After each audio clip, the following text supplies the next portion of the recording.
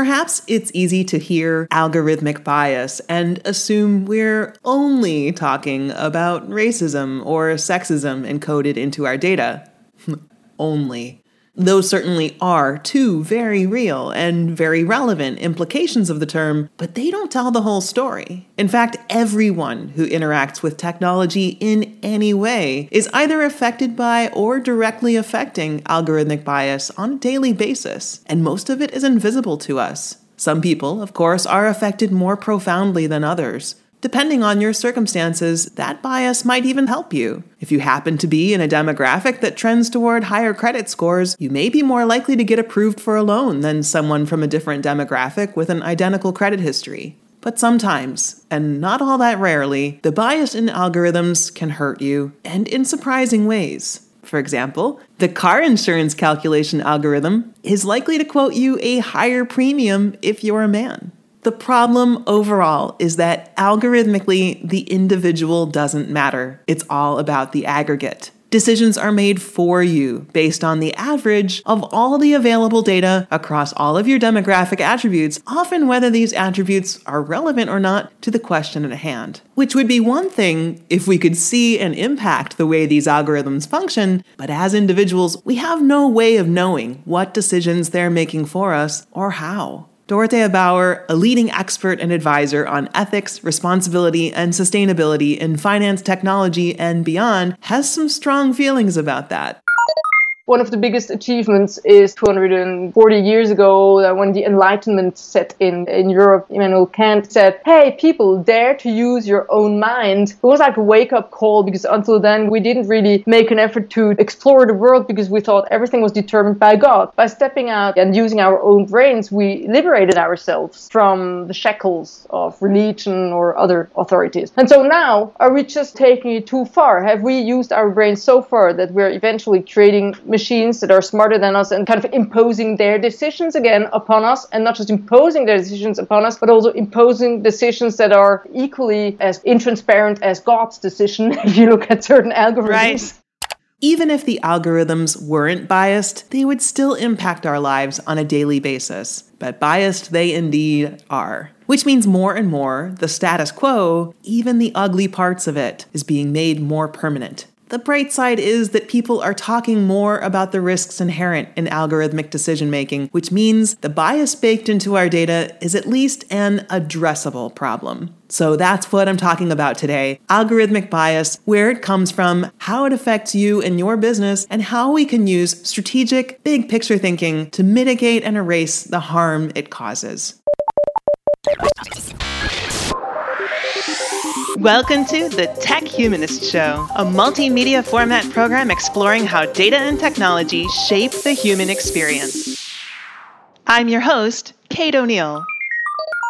We talk about algorithms so much, but we talk about them as if they're some like magical entity that does something, and it's not. Human programmers put in inputs and put in constraints and reflect their perspective in the world, and then machine language interprets that and channels that back to us. I just want everybody who has said that something along the lines of, well, the algorithm does this, is just to replace that with the people who programmed this algorithm have done so and so, because I think it removes responsibility from us as authors. That was Anna Milicevic, a longtime digital media executive who is principal and co-founder of Sparrow Digital Holdings, discussing a trend she's seen in the way we talk about the algorithms that run our apps, technology, and AI systems. We act like they are unknowable and beyond our control, when in truth, they're just codifications of data models. The bias in these systems often stems from bias within the original data that was used to code them. This is what's known as data bias, one of the two types of bias in AI, where algorithms are trained using data that is itself already biased. This type of bias is frequently caused by the other type, societal bias, which deals with how that data is collected based on our assumptions and norms as a society. Faulty assumptions create blind spots or expectations that may not reflect reality, which leads to us gathering excess information that doesn't matter, but that we believe does, or failing to collect data about things we believe we already understand.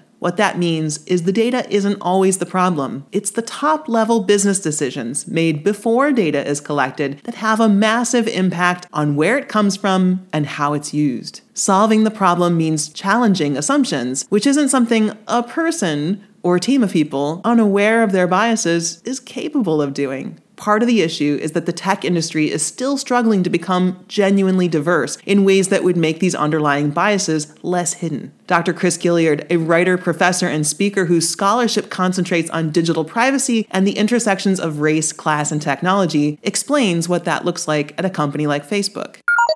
Facebook released their diversity numbers. I use them as an example often, but it's not confined to them. And the headline said something like, Facebook inching towards their diversity goals. They had gone from 4% to 5% or something like that. Over time, they've offered many different excuses for why their diversity numbers are what they are, including blaming it on like a pipeline issue and things like that. These companies, on the one hand, want us to believe that they can achieve the impossible through code. But on the other hand, it's like super impossible to like find black people who can work here.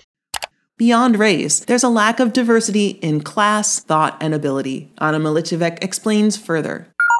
Technology is still very homogenous. The people who get to build it overwhelmingly across the world come from a certain background and think very similarly to one another. And unless we can figure out how to democratize this, we're always going to have an inherent bias reflected in the algorithms, even if the authors of software have the most noble intentions ever. Because even nobly intentioned coders have to take shortcuts to get products out on time. Rather than attempt to collect new data, it's easier and faster to borrow data from old sources. If there's no one around with a different perspective or life experience, the coders may believe they've removed any bias or harm from their new system because they weren't able to recognize the bias that was already there. They may not have thought to check whether the data was collected fairly, or even be able to consider the motivations and intentions of those who initially collected it. Renee Cummings, AI ethicist, criminal psychologist, and data activist at UVA's School of Data Science, explained one issue that keeps cropping up in the criminal justice system.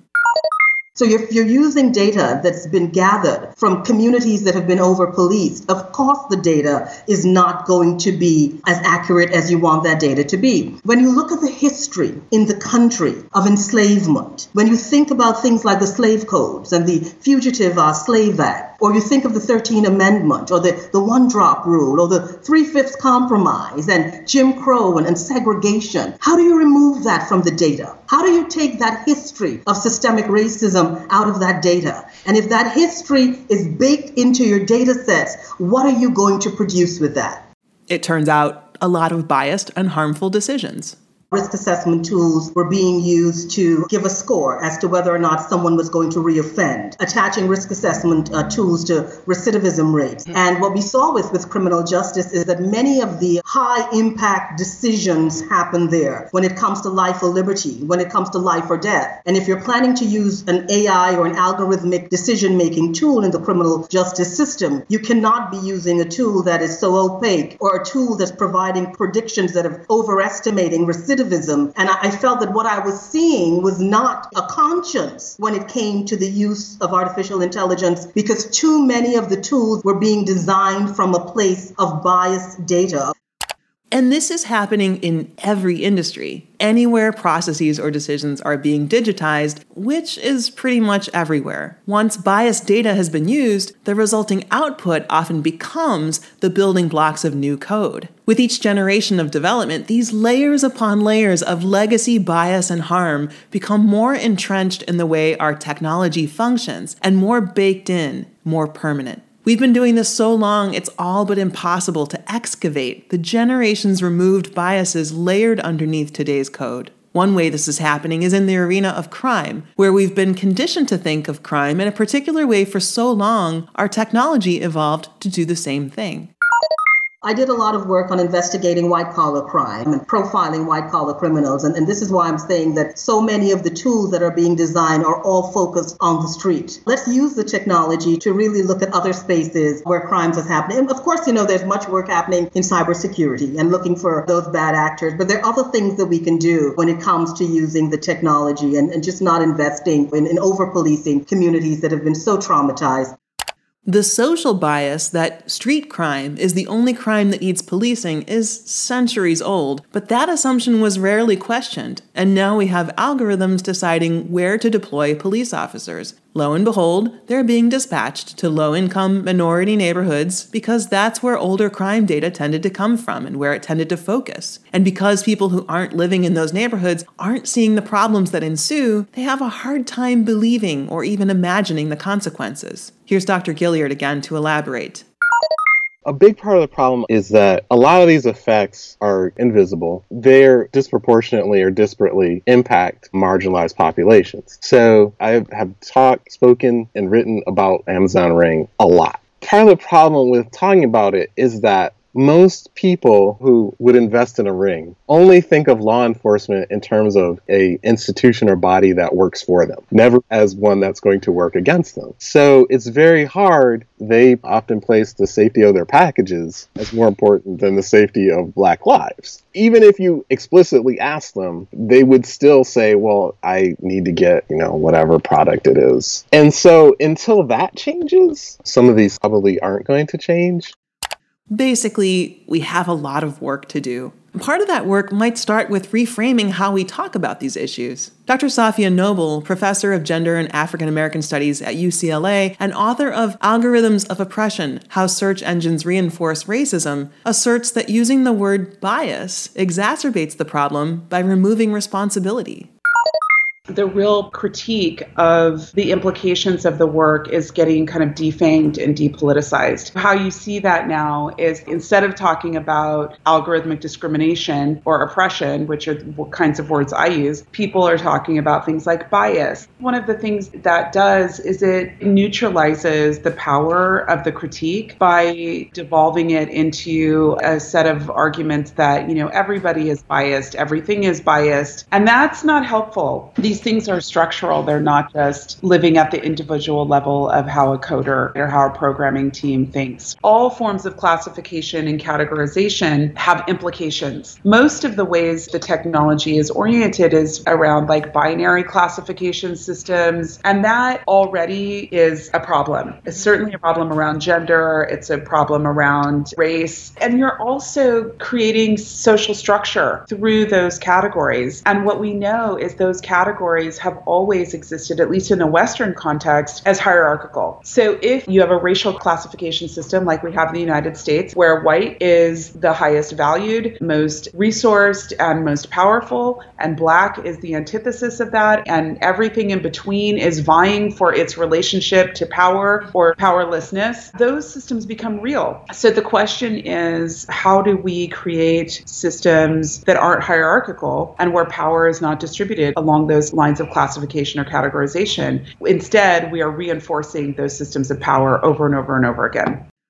Regardless of whether the intent is to harm, the fact is these algorithms do cause it. Too often, decisions around AI, tech, and algorithms are based on cost efficiency and timeliness of product release, or worse, a vacuum of ignorance, which is the case when top-level decision makers hear about the importance of a new technology and decide to integrate it into their product launch without any practical purpose, prioritizing popularity over practicality. In either case, so long as there is inequality, algorithmic bias and its oppressive consequences are inevitable, and the technical debt increases yet again. But bias and oppression aren't only coded into our lives by tech developers and coders. As individuals, we encode bias into technology as well. When it comes to search engines, tons of data goes into aggregating the best results for a search query, using information on which links past users clicked upon seeing similar results.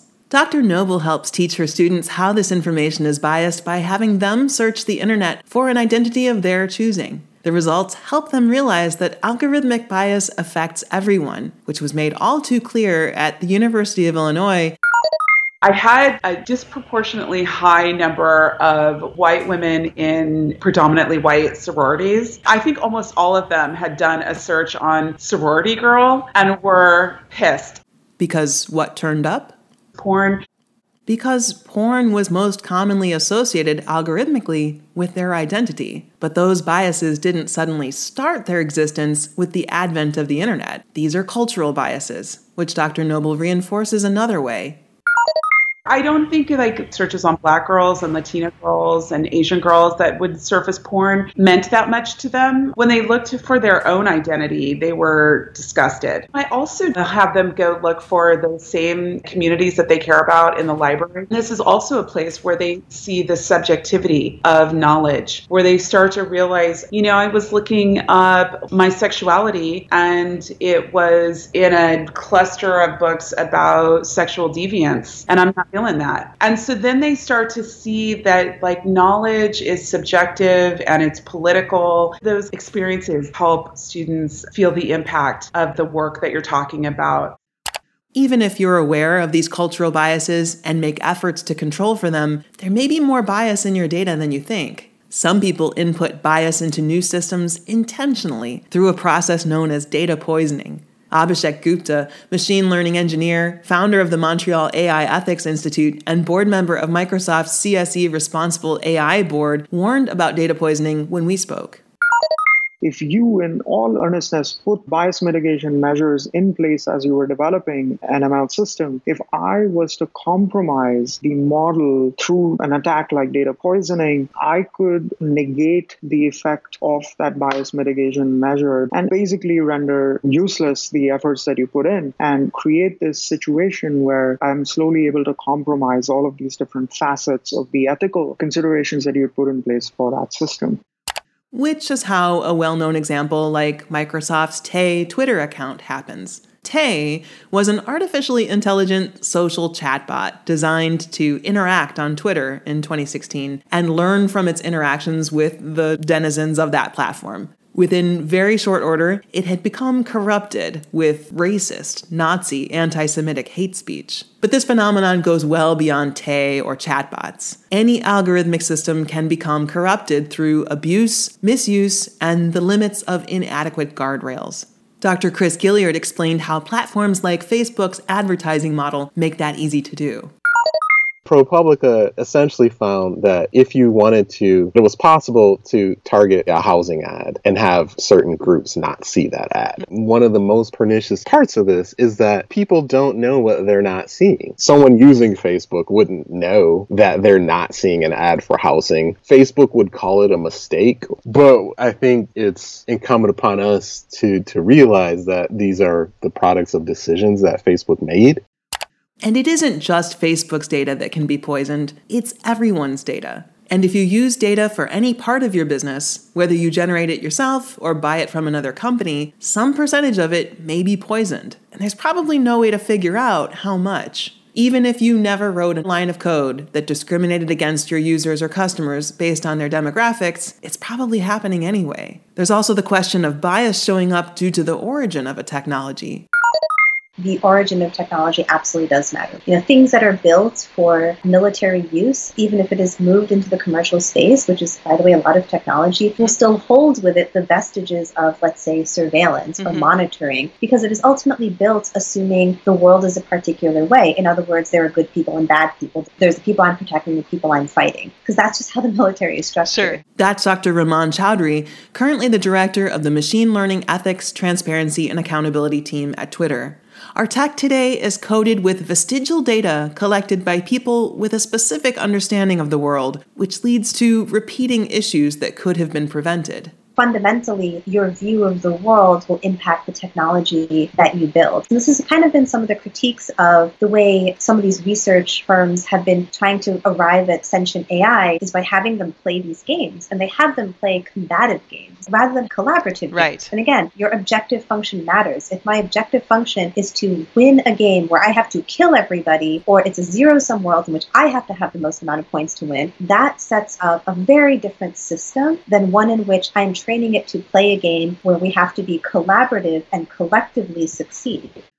So let's bring it back to you. Collective success is a worthy goal. So how do we get there? How can you make efforts to lessen or eradicate bias within your company? What choices can you make to reduce your business's negative social and global impacts? Well, first, don't collect data just for the sake of collecting data. Start by asking yourself the big picture question, what is the purpose of our business? What matters to our customers or users, and to how we operate in alignment with that? For more advice on that front, check out our recent episode, Why Human Experience? Once you've determined what matters, you can determine what data you actually need rather than just collecting and storing data for the sake of it. Callie Schroeder, an attorney specializing in privacy, security, and technology law and member of the Global Privacy Council at Epic Privacy, elaborates.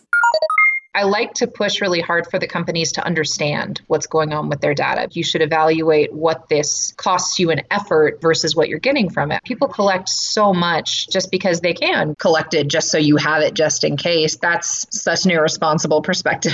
The more information you have, the more risk you have of a breach and the more liability you have. If you have a data breach and all you've collected about your clients is name and mailing address for the services, that's hugely different than if you've also collected race and gender and income and financial account information, sexual orientation. And why do you need that? Why do you want that? The best way not to discriminate against your employees, customers, or users on the basis of their identifying characteristics, don't have that information about them. However, there are industries where that information can be valuable, namely healthcare. Here's Dorothea Bauer again. So you talk about precision medicine, you get the right treatment based on all your specific characteristics, and with the help of AI, patterns can be evaluated better. So there it's like a reverting of the ethical problem. It's like, please discriminate me. I want you to take into account all my characteristics. I want you to know how many veggie burgers I eat. I want you to know how much I sleep, whatever I do, all my risk factors, etc. Because if this helps me to get the right treatment, I'm willing to lay it bare.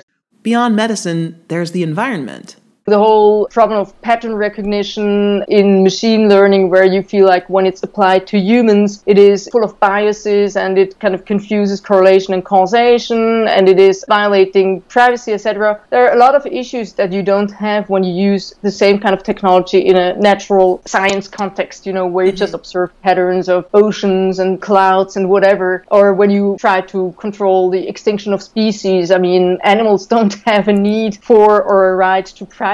So, why not use AI in contexts where it really, doesn't violate anyone's moral rights?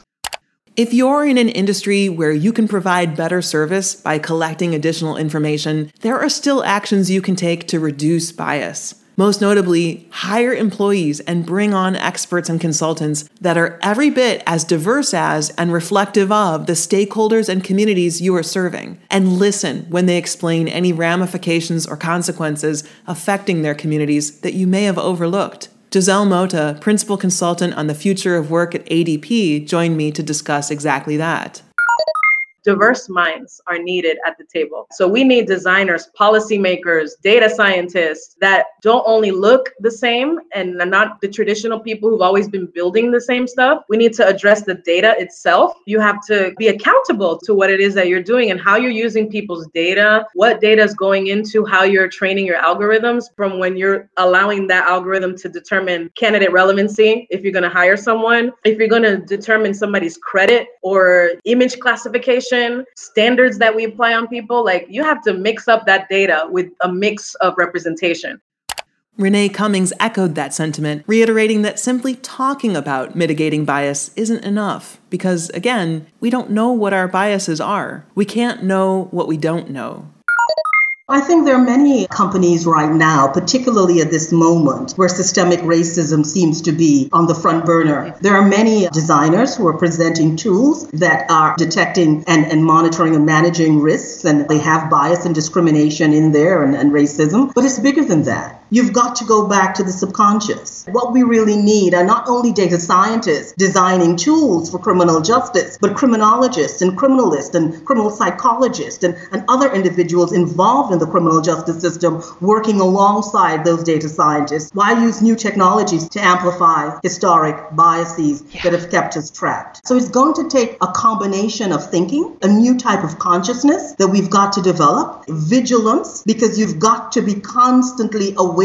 And we all have biases. We all have prejudices. But it also calls for diversity and equity and inclusion as a risk management strategy. Diversity in itself just doesn't create an AI system that's perfect, but at least we will know that certain checks and balances have been applied.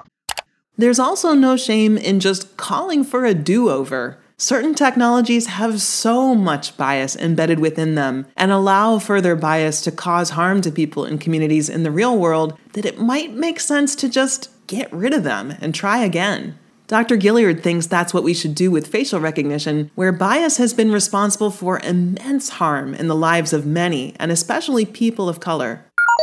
Many people for years have been saying that facial recognition should either not exist or should be heavily regulated. And those people have been told the horse is already out of the barn, like once a tech is out in society, like you can't take it back. But we're seeing different cities, townships, municipalities ban facial recognition. Right. We're seeing companies step back in some form or another. We're seeing cracks and having some victories. As a society, we're not just stuck once some clown puts something out there. One of the things I've seen that does give me a little bit of hope is there are more and more people not only saying that we have to do that work, but being inside these companies and holding them accountable for doing it. Not after the harm is done, right? Not after the toxin's been released, but before it's released.